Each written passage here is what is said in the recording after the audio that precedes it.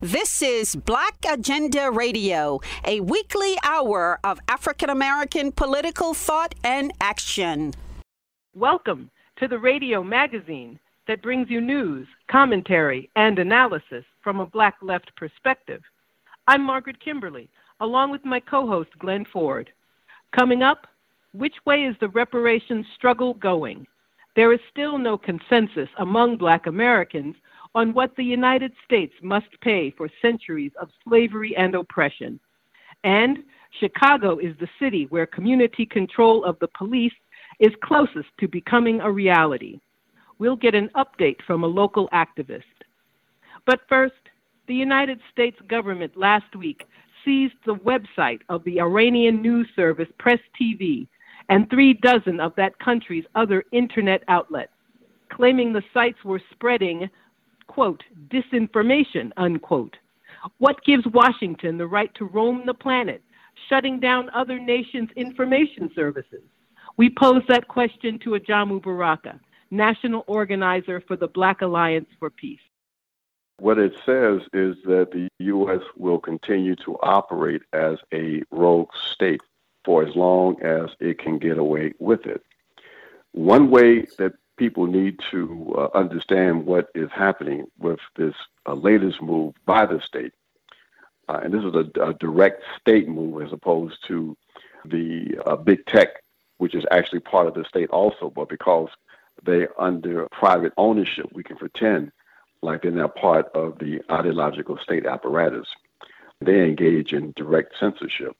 But this time, the U.S. state is now directly involved in seizing platforms that are tasked with the responsibility, according to their missions, of reporting and commenting on issues affecting their country and the world.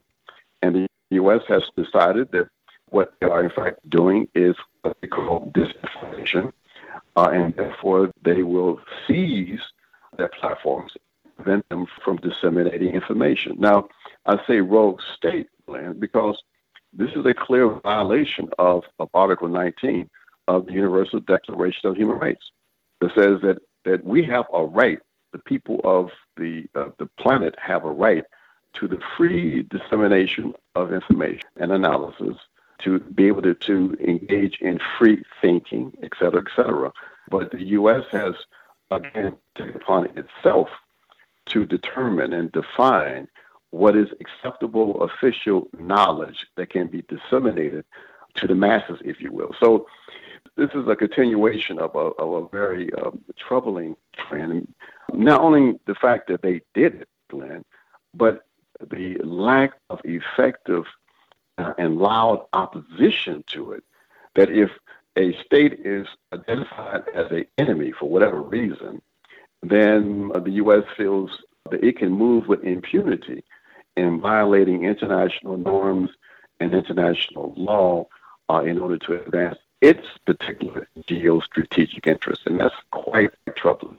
Well, what the United States has said is that these outlets are not just outlets for unfriendly states, but they're disinformation outlets. But that's the same charge that has been made against domestic internet sites like Black Agenda Report and about a score of other sites 4 years ago. I'm sure the list is longer now. So what's to stop them from shutting us down for disinformation?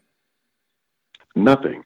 And what's dangerous about the move against Press TV, for example, is that there are a number of Black radicals and others who have appeared on Press TV, including some folks from Black Agenda Report. And so if the U.S. state has says that this outlet engages in disinformation, then the full implication is that everyone else who participated, who may have expressed views that are counter to the official positions of the U.S. state, then we are all subject to being charged with engaging in not only disinformation, but disinformation in the service of a foreign government. So there is no real prevention except for potential political opposition to the state, the U.S. state, moving against Black Agenda Report, websites, indeed even other organizations. And that's the danger that we're facing in this growing neo-fascist environment, a neo-fascist environment being pushed by neoliberal totalitarians who make up and are in control of the U.S. state at this moment. You were speaking of big tech. Thomas Ferguson, the political scientist and researcher, has shown rather conclusively that big tech is the closest sector of the ruling sectors to the Democratic Party, the most influential sector with the Democrats. Exactly. I mean, it's not even debatable in terms of the political alignment between Silicon Valley and the liberal bourgeois element of the ruling class and their operating instrument, the Democrat Party. And the far right sees that, they recognize that. Even some elements of the latte left in the U.S. recognize that, but large numbers of other people don't seem to recognize that alignment and don't seem to be able to make the proper assessment of the policies that are being pursued by big tech in support of the interests of the Democrat Party and the internationalist liberal bourgeoisie that they represent. So this class struggle, this intra-class struggle that's taking place is resulting in the constraining of democratic space for all of us. And that will continue as long as there's no real attention being given to this and no real effective political opposition. Before we know it, they're going to shut down all of us under the guise of security and protecting the population from these dangerous ideas and thoughts from various sources outside of the country and inside for, against the fifth column working with these foreign entities. Yes, and in terms of a regime that has now devolved to the point where it seems willing to outlaw every manifestation of anti-imperialism, what does that say about the actual strength and vitality of capitalism at that stage, that they can't stand to live in a world in which they are criticized? Well, what it says is that they are engaging in preemptive activity to ensure that there is an ideological cocoon that they can construct, as they recognize and they know that the contradictions that have been generated by more than 40 years of neoliberal policies have created a socioeconomic and political crisis that no matter how much they might dress it up or in an attempt to divert the attention of the masses, it's not going away. And they have no response to these contradictions and the social explosion that they know is coming, except to try to shield themselves to the extent that they can, or accept a fascist reform to make sure that to maintain their hegemony. So, they're moving before there's real effective opposition. They know that the left is weak, and that's why they are moving essentially against the far right, which they perceive to be the most dangerous potential opponent at this moment. So, they understand sometimes better than left forces the short and long-term ideological challenges, and they are preparing themselves for that. And in terms of the Black community, I remember, of course, when lots of white social forces were much further to the right than verbally expressed today, but that Black mainstream Democrats were not nearly as right-wing, as pro-imperialist, as loudly pro-USA as they are now. It seems that the imperialist jingoism has permeated much of the Black political class much more deeply than in past years. You're absolutely right. We have to recognize that as U.S. society as a whole has moved to the right, so has Black America, if you will. And that moving toward the right has been reflected in the kinds of representation that we see not only on the national level, but also on the local level, in terms of these folks who have political perspectives and agendas that in no way can even be defined as liberal in the traditional sense of the word. So, we have to recognize that, because those forces also are attempting to try to maintain their role as the professional and managerial class charged with the responsibility of administering the natives in their locales. So, this intensifying ideological struggle is reflective of the intensifying class struggle, not only in terms of the broader society, but the intensifying class struggle that's being waged and must be waged internally to the Black community. Because as long as that professional, managerial, misleadership class, if you will, is able to carry out its function, then to the extent that that element will serve as a continued break on the radicalization of the masses of African working class people and press in this country. So, the instability that we see in this society and the legitimation crisis is one in which we see being impacted on the Black leadership class also. And they have a tendency, and they will and have aligned themselves with those powerful elements in the national state to ensure that their interests will be protected and that they will be allowed to use unrestrained force against protesters, against resistors in their various cities. And we've seen that. We saw that with Baltimore. We saw that during the George Floyd uprisings. People had to be reminded that most of the major urban centers where you had the George Floyd rebellion, if you will, and that was then viciously repressed, were in cities controlled by Black politicians. So, all of this is reflective of the generalized crisis we have in this country, and the tendency on the part of the political state to use the weapon that they've always used for control and enforcement, state violence. But the state violence also still needs to be propped up ideologically. So that's why they're moving also to constrain and constrict the areas of acceptable information and knowledge in order to ensure that there's not a shift in consciousness that can support the radical opposition that has to be created in this country to stop this neo-fascist trajectory. Yes, Black Agenda Report has been saying for some time that increasingly the struggle in Black America will have to be an internal one that is not hobbled by false objectives of unity. You can't unify with forces in the Black community that are consciously and actively supporting the oppressor. Exactly. And that is the shift that's taking place in Black politics, in terms of the traditional Black politics, but also among the Black left.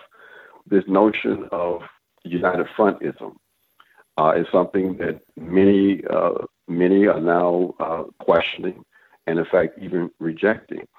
That even among the Black left, there has to be a basis for unity beyond the fact that we might define ourselves as Black and left.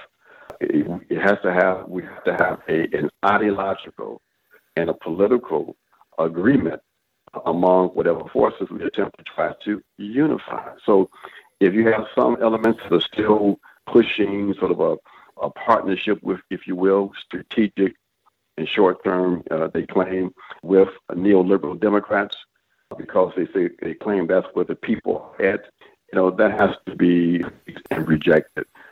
Because that cannot serve as a long-term basis for any kind of Black unity, in my opinion. So yes, the ongoing and deepening social crisis is resulting in a re-examination of all of the strategies and practices that we have engaged in over the last few decades regarding how we build and conduct Black left oppositional politics in the United States of America. And even the George Floyd rebellion, while it had some elements that were raising demands for changes beyond just so-called criminal justice reform or this amorphous call for racial justice, those elements were in the relative minority. And because they were, and because a pivot away from this amorphous racial justice and even the person of George Floyd and his grotesque murder, because that pivoted from that to demands that were broader and even more significant in terms of the social and economic conditions created 40 years of neoliberalism and their devastating impact on the Black and brown communities. Because that pivot didn't take place, the potential radicalization and the long-term oppositional potential of those rebellions were not realized. And so in some ways, that rebellion ended up propping up in some ways and enhancing the role of the Black leadership class because they weren't challenged by the social forces. So that they engaged in the cynicism of a Juneteenth celebration and holiday a few days before the Democrats then sell out Black folks once again around the issue of voting rights. They knew that was coming. They played this game by giving folks this holiday that nobody asked about, and then turned right back around and played the cynical game like they were really serious about trying to pass this S1 bill when they knew that the votes weren't there. They weren't even really seriously in support of it themselves. So this is the kind of cynical game that's being played, and the Black leadership class plays along with it with impunity. And that is what has to change. That's why we have to have this intensifying internal class struggle to dislodge that element and its ability to play the role of buffer it's been playing for the last few decades. And you're right, it's a well-oiled machine, but that machine is breaking down. And we know it, and they know it, but right now, massa doesn't really understand it or see it themselves. You're a co-founder of the Black Alliance for Peace and the national organizer, and of course, BAP plays the essential role in trying to revive the anti-imperialism in the Black community, but also to make the link between militarization of the police and other measures domestically that are an extension of the imperial nature of the beast. I would think that BAP in this imperialist offensive is quite vulnerable. Well, we are, but because of our strategy, because we are not dependent on, for example, foundation resources, because we have been very disciplined in how we have built this formation, grounding it with the people, having absolutely clear politics and a clear mission. Yes, we know that we have elements who are already coming up into this formation because they know that I think the state recognizes that there's not too many elements like this in the U.S. But what we do is to continue with putting out the messages, continuing to organize independently to prepare ourselves for the intensifying fight. We also know that our space, in terms of our ability to disseminate information, to keep our website in place, to tweet the way we tweet, is vulnerable. And we are preparing and have plans in case we have to exercise those plans if, in fact, we are moved against by the state. So, yes, we know that we are attracting some of the finest Africans in this country who are looking for a radical home, and they feel that they are finding that with this Black Alliance for Peace. That was Ajamu Baraka, national organizer with the Black Alliance for Peace. In recent years, increasing numbers of white people have come to favor some form of reparations for the harm Black Americans suffered under centuries of slavery and discrimination. But there is still no consensus among Black people on what kind of reparations should be demanded from the United States. Efia Wangaza is director of the Malcolm X Center for Self-Determination in Greenville, South Carolina, and a longtime reparations advocate. Wangaza is trying to pull reparations supporters together in her state. Well, the immediate project is called the South Carolina Coalition Reparations Coalition. And the object of the project is to bring to the table the various formations and tendencies around the issue of reparations for Africans formerly enslaved in North America and suffering or surviving, more accurately, the impediments resulting from the evolution of the Holocaust of enslavement, because one, slavery has not ended in the United States as it is specifically set out in the 13th Amendment, which has the exception clause and provides that persons that are quote unquote duly convicted of a crime can be enslaved and in fact are enslaved in this country without a clear definition of what constitutes a duly convicted status.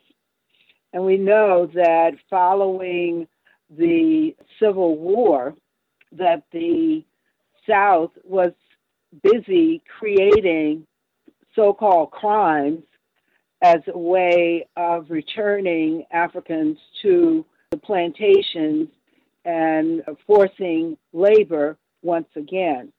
We had convict leasing, and then we went from convict leasing to sharecropping to other forms of to low wage and dangerous positions to what we see today as mass incarceration, where no longer are folks actually sent out in large numbers as under convict leasing to do work for the planter class in the past and the corporations currently, but that the corporations bring the work to the prisons and folk are paid slave wages, if anything, to produce on behalf of the corporations. Further, we know that there is also the battle about reenfranchisement, reentry, once folk have been released from the concentration camps that we euphemistically call jails and prisons. Then we have the issue of what constitutes reparations and the right of African people, and which African people, according to some, have the right to define reparations and what those reparations, what reparatory judgment is going to look like. So the object is to bring together the folk in South Carolina to begin to have those discussions, in-house discussions, and to carry them forward throughout the community and the organizations and affiliations that we have that are impacting the discussion on a national and international level. Well, how many groups are we talking about in South Carolina? And what are the points of contention between them? And how many of those points are principled and how many are competition between these various organizations? My first response is there a difference between competition among personalities versus how many of them have to do with principles? In terms of the number of formations or tendencies, we have on a local level, the state level, the same formations that we have on a national level. Myself, being a co-founder of NCOBRA, of course, represent that formation, that line of thinking, out of which NARC, the National African Americans for Reparations Commission out of New York, convened by Ron Daniels. And then we have ADOS here. We have independent folk here. We have the folk who support the proposal that was put out by Dr. Dre. And then we have folk who have their own thinking about what reparations should look like, bits and pieces of more formal tendencies to the simple check for reparations. We have all of that reflected in the discussion here, and it is our belief that it's the masses of the people who have to come together and to make that decision and the determination before there is, in fact, a definition, before there is, in fact, a method of distribution, before there is, in fact, a mandate to speak on behalf of the people. Yes, certainly, ideally, in the reparation struggle, there would be a broad-based mass demand presented so that there would be no confusion about where the legitimate claims to reparation were coming from. We have an environment in which all kinds of people, many of them non-Black, are putting forward schemes for reparations, many of which have no relationship to the term at all. Exactly. In fact, here in Greenville, and I suspect that it is in other places as well, we have the white community having, especially the Democratic Party and Furman University, having taken what they consider the lead using EJI's, the Equal Justice Initiative's lynching commemoration project as a stepping stone to truth and reconciliation and reparatory judgment. Here in Greenville, it's led by Furman University, which historically the founding president of the university was an initiator and signatory of the ordinances of secession and calling for and led South Carolina's campaign to secede from the Union in order to preserve slavery. A major slave-holding family presuming to speak on behalf of the victims, indeed survivors, of its violation. And it presenting itself as exercising reparatory justice, and I call it redemption on the cheap, by one, hand-picking, using the Jackie Robinson approach to desegregation, by hand-picking a young Black male to, quote-unquote, desegregate the school, then to now create a scholarship, needs-based scholarship in the name of that student whose name was Joseph Vaughn, to support students in need of financial services, assistance. And of course, since it's need-based and it's all confidential, we have no way of knowing whether it's all Black students who get the support or it's anybody who applies for it.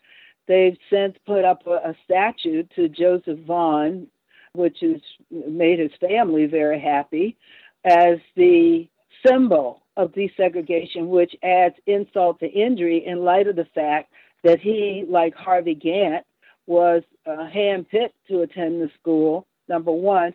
Number two, that they symbolize the myth of the one great leader, and added to that is the disregard of the fact that they all come out of a movement. They all come out of a community that was fighting, bleeding, and dying in order to assure access to the resources built by our progenitors.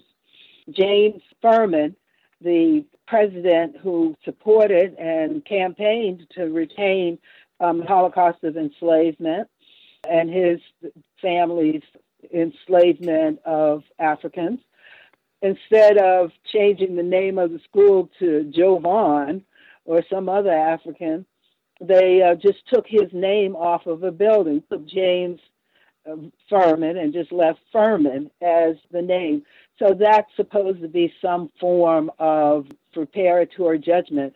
While on the other hand, 500 alumni of the school established a petition calling for it to deal with its racist history and current practices.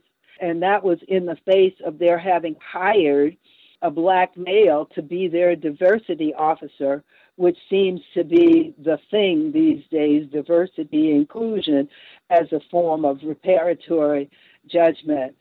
So it's a major concern that we come to a common understanding, that we find common ground among ourselves in order to beat back this effort to limit and to define reparations in a way that is comfortable and affirming of the perpetrators of the crime of slavery.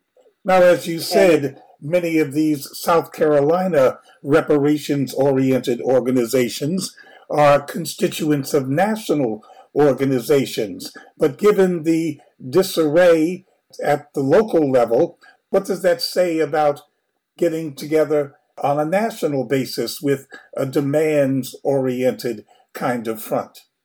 Well, as a SNCC veteran, I'm still committed to grassroots organizing, and I believe that the power of the people rises from the bottom up, not the top down. And none of these organizations and spokespersons who presume to speak in the name of the masses of the people without any kind of authority or affirmation are still subject to the will of the people. They still have to have the people to go along with the agenda. And unless and until the masses of the people are engaged in the conversation and heard and formulate the priorities that such a definition requires, then it's meaningless. It's kind of like having another holiday, having another Juneteenth holiday.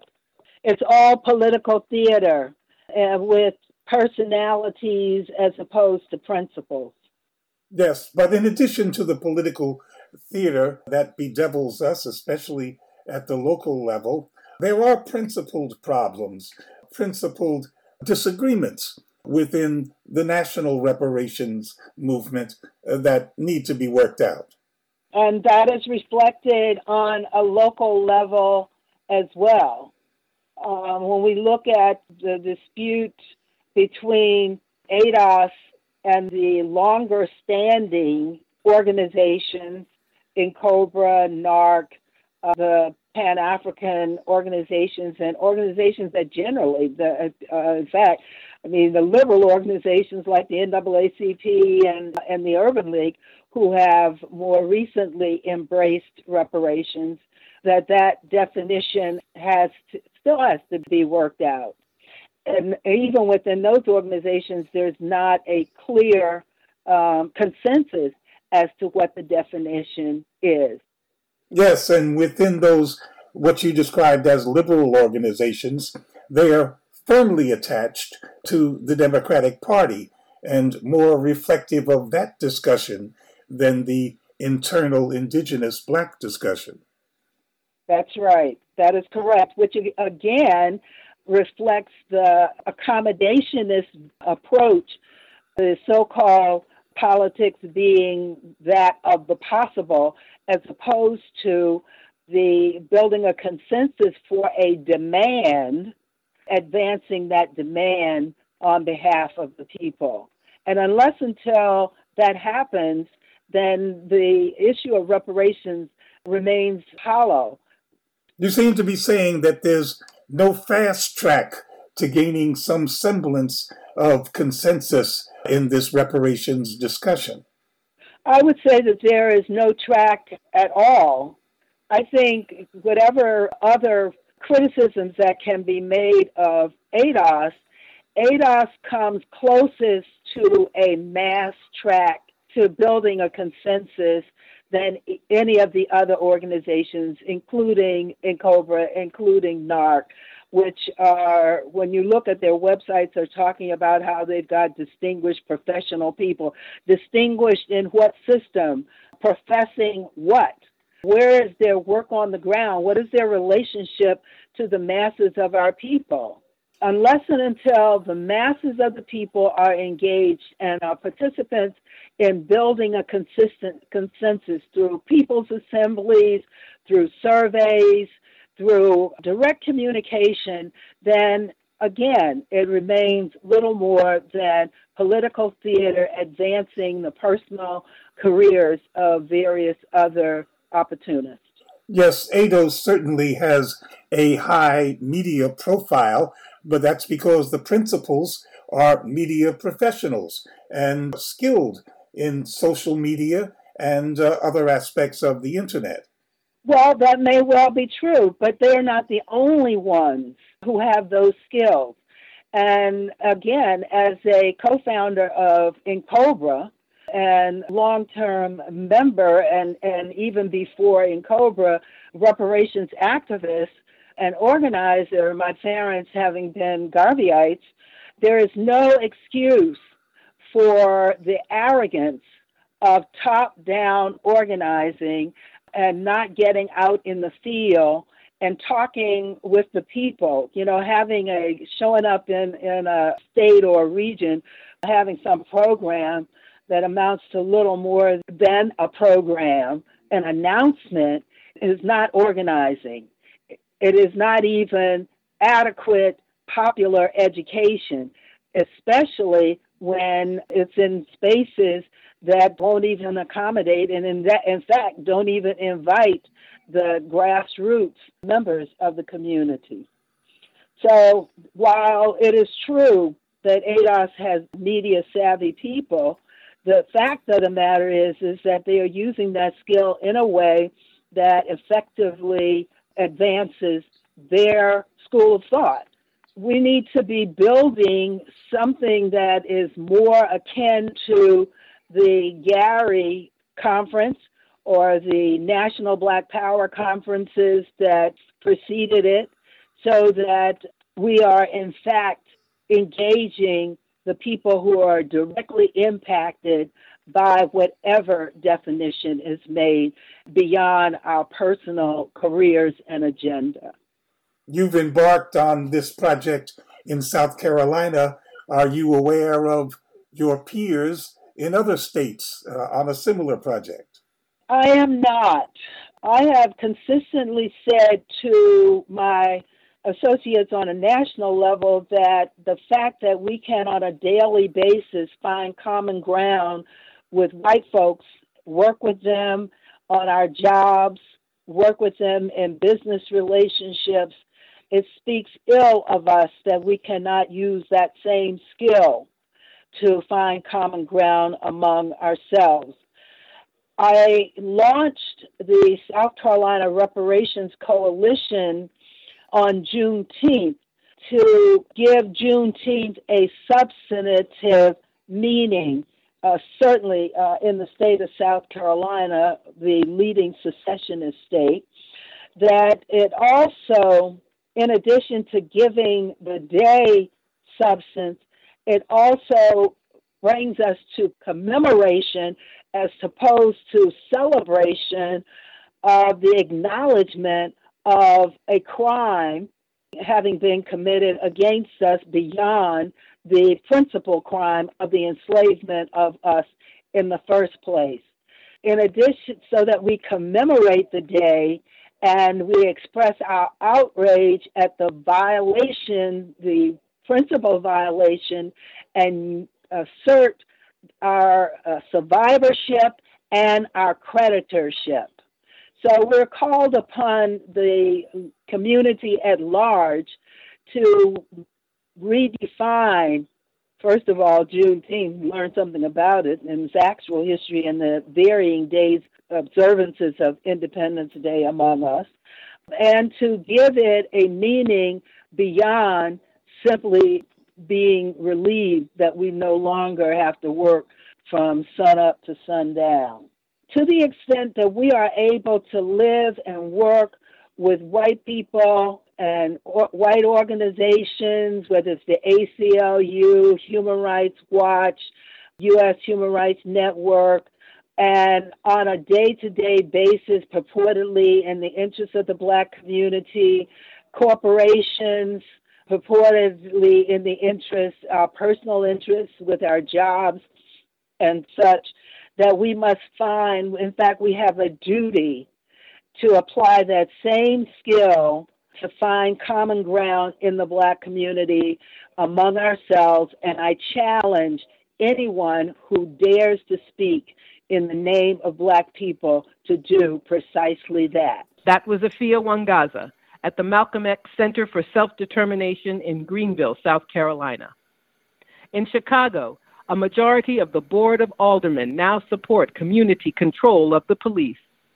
Jasmine Salas is co-chair of the Chicago chapter of the National Alliance Against Racist and Political Repression, the organization that is spearheading the effort.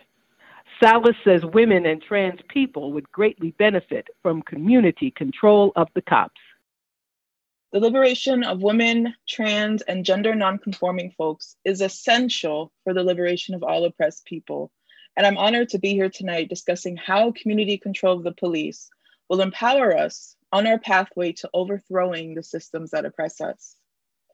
And this conversation is also extremely timely. Just 1 week ago, the Chicago police announced an investigation of Officer Robert Baker based on allegations of sexual misconduct and aggravated sexual assault that allegedly occurred in January 2017. Officer Baker first gained notoriety because he was a subject of an earlier investigation due to his ties to the Proud Boys. And that investigation resulted in a 5-day suspension that he has not served yet. Officer Baker is not the only officer accused of sexual assault. I met a woman named Trina Townsend, a Black woman, at a Chicago Police Board meeting in 2018. She was testifying about the sexual assault she faced by Officer Kevin Glover that began when she was just 14. Trina shared her painful story. She had seen Officer Glover in her community, and one day she decided to flag him down and told him about sexual abuse that she was facing by her father and other men on her block. Instead of helping Trina, Officer Glover drove to an alley and proceeded to sexually assault her. He sexually assaulted her on a monthly basis for years, until Trina grew into her early 20s. Decades later, Trina ran into one of Officer Glover's partners who admitted he knew about the officer's pattern of sexually assaulting young women. This inspired Trina and an organization in Chicago called the Women's All Points Bulletin to start the #Cops2 campaign locally to raise awareness about sexual assault at the hands of the police. Sexual assault investigations are carried out by the Chicago Police Bureau of Internal Affairs, one of two of the city's investigative bodies for police misconduct. Complaints received by Internal Affairs are investigated by the perpetrator's immediate supervisor or by an Internal Affairs Division personnel. So either way, it's a member of law enforcement. Sexual assault survivors will need to retell their stories to another police officer, and having a fellow officer investigate sexual assault cases leads to extremely high bias. Most cases, between 80% and 90% of sexual assault and abuse reports made in the last decade are purged from the system with no justice. The 10 to 20% of survivors who did receive justice had to wait weeks or months for the arrest of their abuser, longer than other victims of violent crimes. The federal consent decree filed in 2019 requires that Chicago move sexual assault complaints into the hands of the second investigative body, the Civilian Office of Police Accountability. This would require a change to the legislation that established COPA, and the City Council has not taken any action. The Fraternal Order of Police, a police union, is lobbying against this and lobbies against civilian oversight overall, including in response to instances of sexual assault. Just to give you an example, an Illinois law that was passed in 2017 titled the Sexual Assault Incident and Procedure Act would have required independent investigations of sexual assault crimes. But the FOP in Chicago lobbied and created a special exception for the Chicago Police Department. Police officers are well aware that their colleagues commit sexual assault and are also unlikely to take action when the perpetrator is a community member. In March, just to give you a recent example that made me sick to my stomach, in March, reports surfaced of a 10-year-old girl who suffered a string of brutal sexual assaults. The police took months to arrest one of the 5 assailants, claiming a lack of evidence despite 3 existing rape kits. And I will say, on the topic of rape kits, there is a massive backlog from sexual assault survivors due to a lack of transparency within the system, with some survivors waiting 2 years for their kits to be tested. Trans and gender nonconforming folks are more vulnerable to facing sexual assault, including by police officers.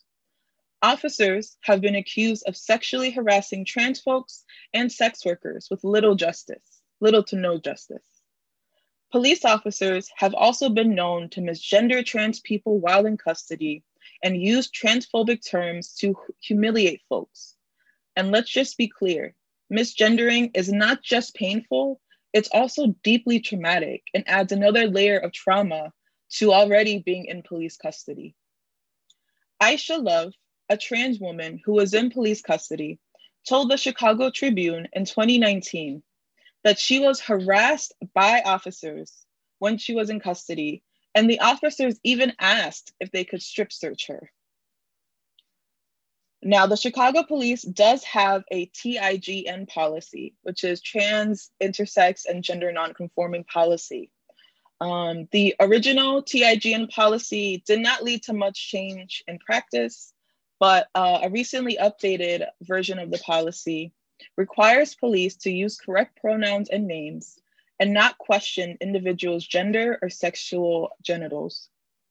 And it's unclear as to whether this updated policy will have an impact of the trans people in police custody. But beyond sexual assault cases, women and trans folks are still the victims of police violence. The Chicago police made headlines in December 2020 after footage of a raid that occurred in 2019 on Anjanette Young's house was released to the public. Anjanette was getting ready for bed after a long day of work as a social worker when the police burst into her home with their guns drawn. She was handcuffed while completely nude and pleaded with officers that they had the wrong home. Mayor Lori Lightfoot tried to cover up the crime by attempting to block the release of the footage. Anjanette and her legal team weren't even given all of the footage that the city had until they went to court. And of course, women are also the victims of police shootings. Rekia Boyd, Angelique Stiles, and Betty Jones were all killed by the Chicago police. And nationally, Sandra Bland, Breonna Taylor, and countless others have been murdered by police. And it's not just police shootings, it's also police torture. As folks may know, Chicago is the epicenter of police torture. And typically, and very wrongfully, when people talk about torture survivors, they will usually use male-centered language, which is incorrect. We know that men, women, folks of all genders have been tortured by the police. And just to give you an example, when LaTanya Jennifer Sublett was 19 years old, she went to an Area 2 police station to provide information to detectives about a crime. Police actually thought that she herself committed the crime and tortured her for 12 hours until she signed a false confession. She said at a Chicago Alliance event in 2018 that she thought she was doing the right thing by going down to the police station to turn in evidence. But that led to her serving 21 years in prison for a crime she didn't commit. She is released today. She is out and she is an activist with the Chicago Torture Justice Center for women who have endured police torture and fighting to create a movement that includes all victims of police torture. Many themes emerge from the context and the history that I just laid out, but I want to name a few and specifically discuss how community control of the police would end them. First, police officers clearly still operate with impunity. As was discussed earlier, the police are an occupying force in our communities, and Chicago is no exception, especially on the south side and the west side of the city, which is majority Black and majority Brown, Latino. The Blue Wall of Silence works to protect officers who have committed sexual assault and torture. And in fact, none of the officers that I've mentioned have faced any jail time or any accountability. Nor have the systems that enable their abuse been changed to prevent sexual assault from happening to more women, trans, or gender nonconforming folks. Nothing at all has significantly changed. It's clear that under capitalism, the police cannot and will not investigate themselves. Secondly, the police have a history of violence towards women, gender nonconforming, and trans people. Nationally, 40% of the police have been involved in domestic violence cases. How can we expect officers to serve and protect when they don't even protect their own families? And diversifying the police force does not help. We must begin exploring alternatives to policing, thinking outside of public safety more broadly to include trained professionals like social workers. In our new ordinance, the Empowering Communities for Public Safety Ordinance, specifically sets some powers aside to investigate alternatives and fund them. And we must fire officers who have a known pattern of sexual misconduct, misogyny, and transphobia. Community control of the police, to paraphrase Frank, gives us the power to determine who polices our communities, normal, racist, sexist, and transphobic cops, and how our communities are policed, what policies are put in place. When the community is put in charge, we can instill a sense of urgency because we can hold police officers and this racist system accountable. And our movement must be inclusive of women, trans, and gender nonconforming people to ensure we are including the voices of everyone who is impacted by police impunity. The ECPS ordinance, through a binding referendum to voters in 2022, would ultimately create a council that could hire and fire cops, appoint the chief of COPA, the investigative body that I pointed to earlier, and the police superintendent, and have a say in negotiating the FLP contract and the police budget. All of these would empower gender minorities. And this is kind of just a fact about the FLP contract. Currently, the FLP contract allows officers to delay questioning for 24 to 48 hours after claims of misconduct, giving officers a clear advantage. For sexual assault survivors who often feel pressure to corroborate their stories with every ounce of evidence, this is unfair and completely unacceptable. We cannot beg officers to change. We cannot beg for more training. We cannot beg for body cameras. We cannot beg for window dressing and minor superficial changes. We must demand community control of the police. Power concedes nothing without a demand. And so we must demand community control and we must take control over the police. Thank you. You've been listening to the Black Agenda Report on the Progressive Radio Network. Information for liberation.